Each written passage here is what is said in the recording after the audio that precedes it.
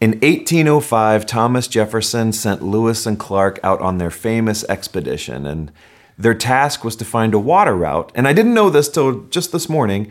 The water route was supposed to be from somewhere near St. Louis all the way to the Pacific Ocean. Up to my life, I thought it was from like Chicago or something like that.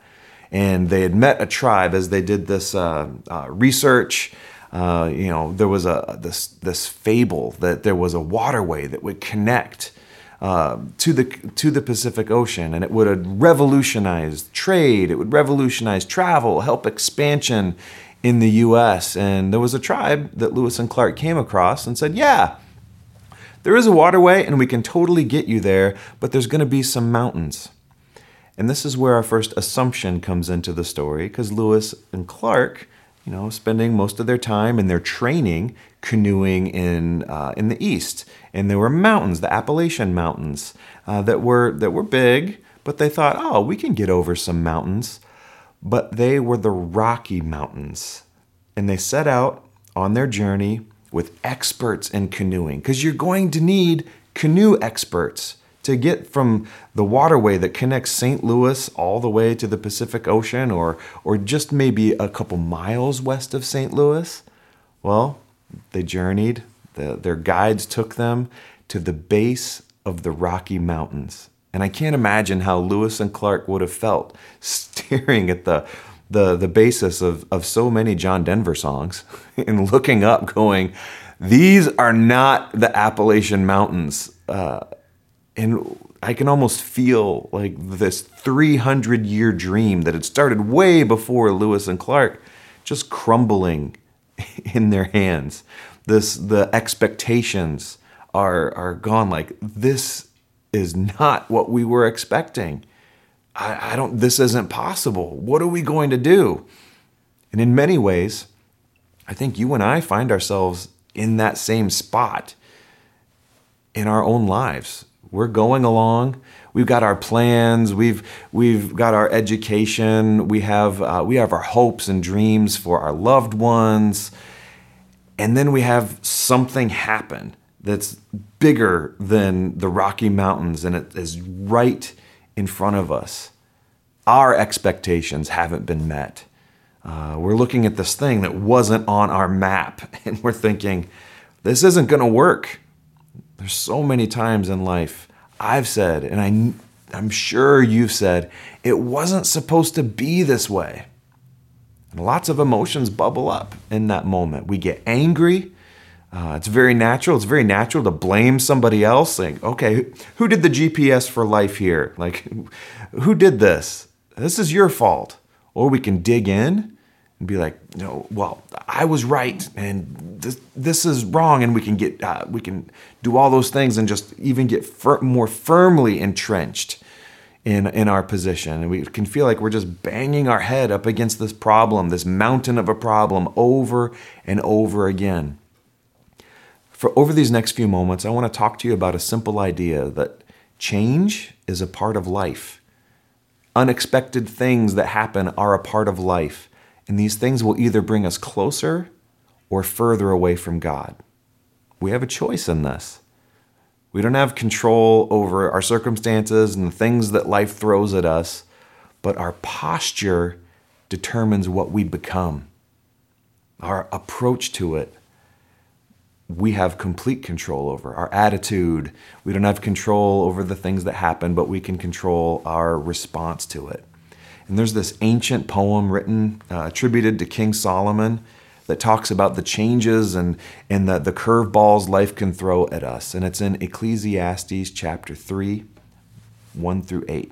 There is a time for everything, a season for every activity under the heavens, a time to be born and a time to die, a time to plant and a time to uproot, a time to kill and a time to heal, a time to tear down and a time to build, a time to weep and a time to laugh, a time to mourn and a time to dance, a time to scatter stones and a time to gather them, a time to embrace and a time to refrain from embracing, a time to search and a time to give up, a time to keep and a time to throw away, a time to tear down and a time to mend, a time to be silent and a time to speak, a time to love and a time to hate, a time for war and a time for peace.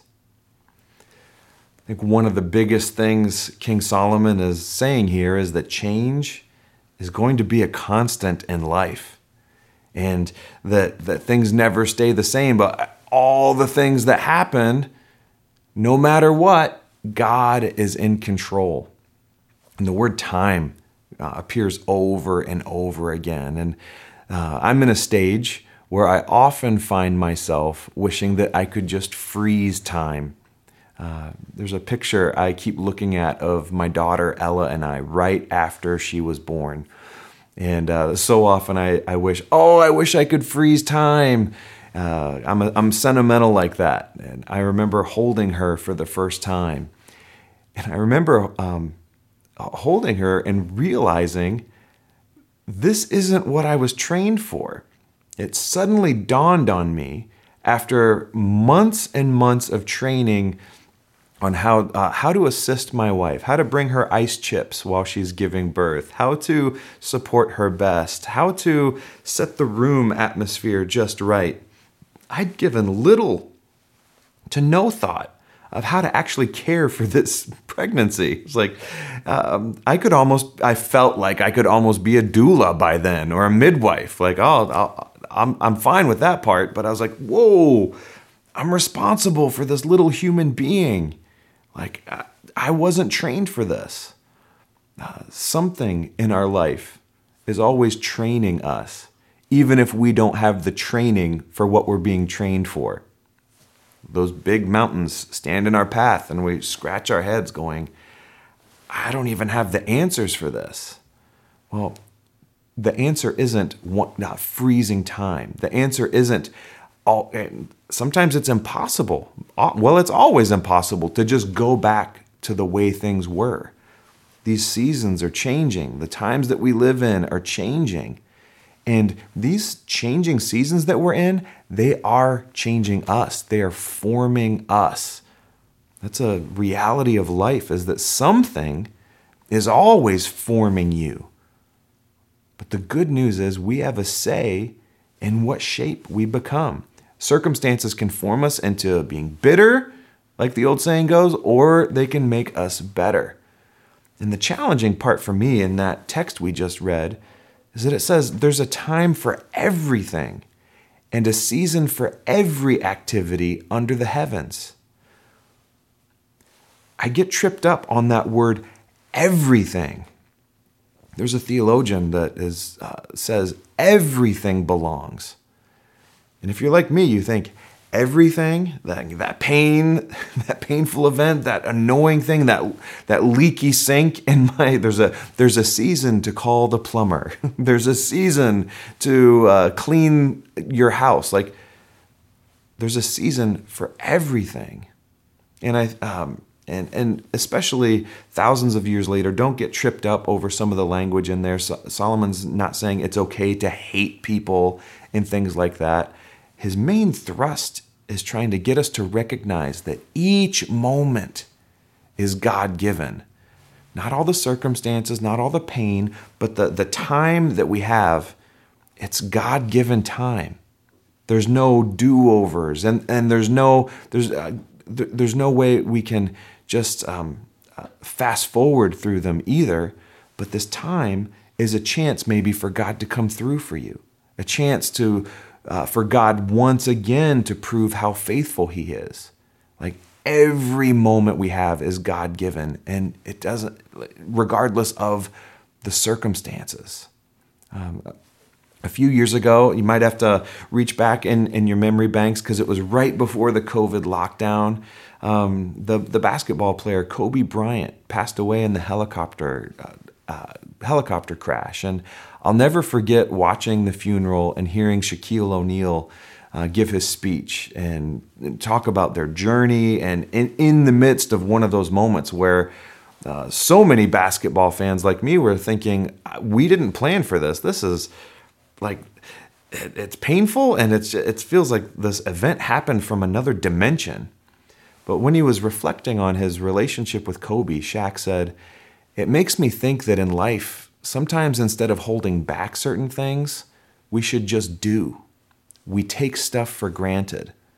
And there have been so many circumstances in my life so far where I've thought, like, I'm in the middle of this. It's so hard. It's so like, I don't know where the answer's coming from. I've got anxiety. I've got anger. I'm trying to look around to see whose fault it is. And God got me through it. God got my community through it. And I look back and I think, I don't want to go through that again, but I don't think I would trade that experience for anything. And going back to the Lewis and Clark story, like they probably had some choices, I would think. I mean, they're looking at the Rocky Mountains, probably looking at their guides going, "You didn't mention how big they were.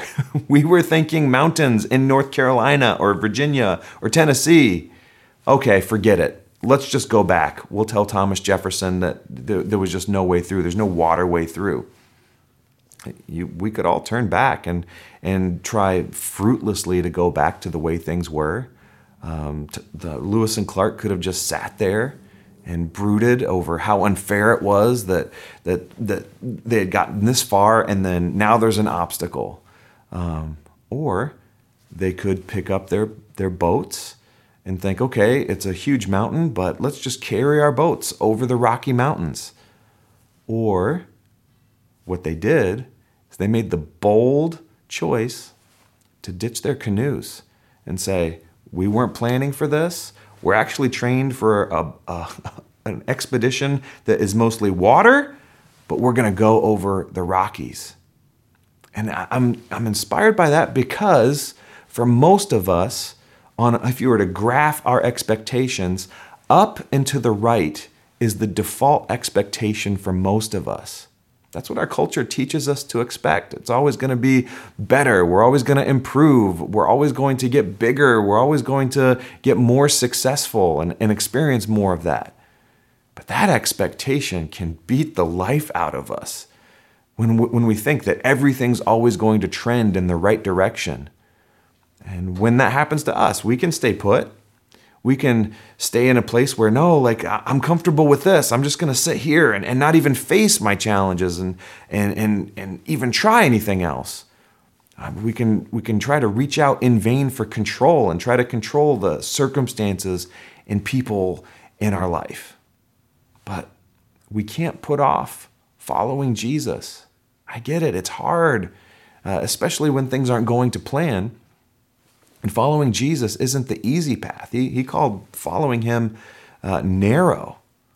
So I've got a question for you. Are the changes in your life, are they going to bring you closer to Jesus?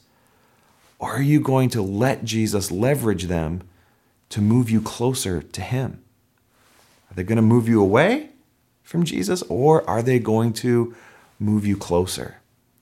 I think about this passage in Matthew chapter 4. As Jesus was walking along the Sea of Galilee, he saw two brothers, Simon called Peter and his brother Andrew, and they were casting their net into the lake, for they were fishermen. "Come follow me," Jesus said, "and I will make you fish for people." And at once they left their nets and followed him. And their boats. I mean, we're sticking with the motif today, like Lewis and Clark. Lewis and Clark left their boats, and these disciples, they left their nets.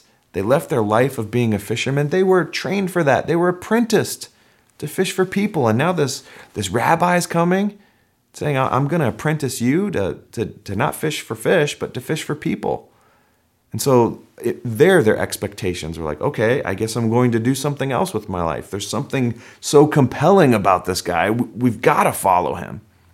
And they expected him they expected him to become a military and political messiah and kick the Romans out. There's high expectations. And they got Jesus. They didn't get everything they were expecting. They didn't expect for this person that they followed for years to die. They didn't expect Jesus to come back from the dead either. They didn't expect to be persecuted. But what they did find blew their expectations out of their water. They found a purpose worth dying for. They found a person in Jesus Christ worth dying for. They found life and meaning. And even though they had countless challenges, countless expectations really tweaked and messed with, they found something so compelling, they were willing to give their lives for it. That's a lot of changes by my count in their story. And Jesus also said this, I have told you these things so that in me you may have peace. In this world you will have trouble, but take heart. I have overcome the world. So he told that to his disciples. In this world, I think in 2023, you're going to have challenges. You're going to face so many things that you never even thought of, but take heart. I have overcome the world. I'm not going to tell you that the scriptures offer any easy hacks to the obstacles you face. There's no quick shortcut around the rocky mountains of your life. But I do have the good news for me here is that Jesus says, take heart. I'll take you through this. And I want to challenge you to wrestle with this. Wrestle with this scripture verse this week. In this world you will have trouble, but take heart. I have overcome the world. So I want to challenge you to memorize this along with me. Memorize it, commit it to memory, read it every day, however you memorize, listen to it, but also pray it. Ask that God would give you his peace. Pray this verse. Ask that Jesus would help this to sink in, because it's not just a switch you can flip. That God, Jesus, give me your peace.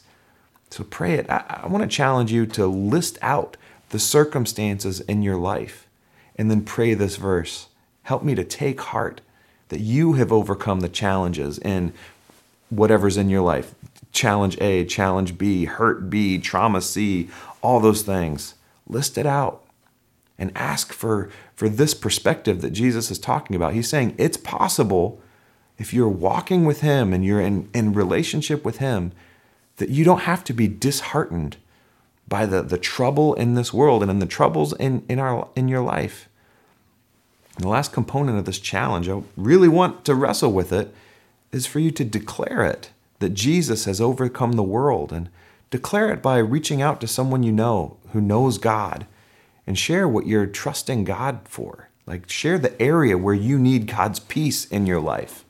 And if you don't have that person, if no one's coming right to mind, reach out to us. Send us a direct message or put a comment below so we can be a part of your declaration and join in with you, because I want you to take heart. Way more importantly, Jesus wants you to take heart. Help is closer than you think. Comfort is closer than you think. Replenishment is closer than you think. And I really believe with all my heart, as we read in that poem, that yes, there's a time for everything under the sun. But for us, I think our word is that it's the time to mend and to hand over to Jesus all the broken things in your life, all the things that are just messy. And I'm trusting and expecting that God will help you see how he wants to mend the brokenness in your life and in my life, and use us to help mend the brokenness in our world. And we can do it. Jesus said he'd be with us. So take heart, my friend. Help is closer than you think. Let's pray. Dear Heavenly Father, I trust that what you say is true, and I lift up everyone who can hear my voice right now. Every broken spot in their heart and their mind and their thinking, guilt, shame, regret, all those things. And may they hear your words right now. Take heart, son. Take heart, daughter. I've overcome the world. Dear Jesus, as we follow you, will you please make that scripture verse true for us, that we can trust you. And would you please, in this moment, fill us with your hope and expectation, and help our eyes to see all that you want to do and all that you are at work behind the scenes doing in our lives. And God, we want to partner with you to mend this world and mend whatever is in your will. In Jesus' name we pray. Amen. Well, thank you for spending a few minutes with us. We can't wait to see you again. As always, you can reach out to us in the comments below or sgbic.com. And if you're new around here, that's the best place to find out how to get more connected into this community. And we want to know more about you and get more connected to you. So please don't hesitate to reach out. And until we're together again, may the Lord bless you and keep you and mend you. May the God who says, "Take heart," give you hope. And may he bless you and keep you and give you his peace. In the name of the Father and Son and Holy Spirit, amen.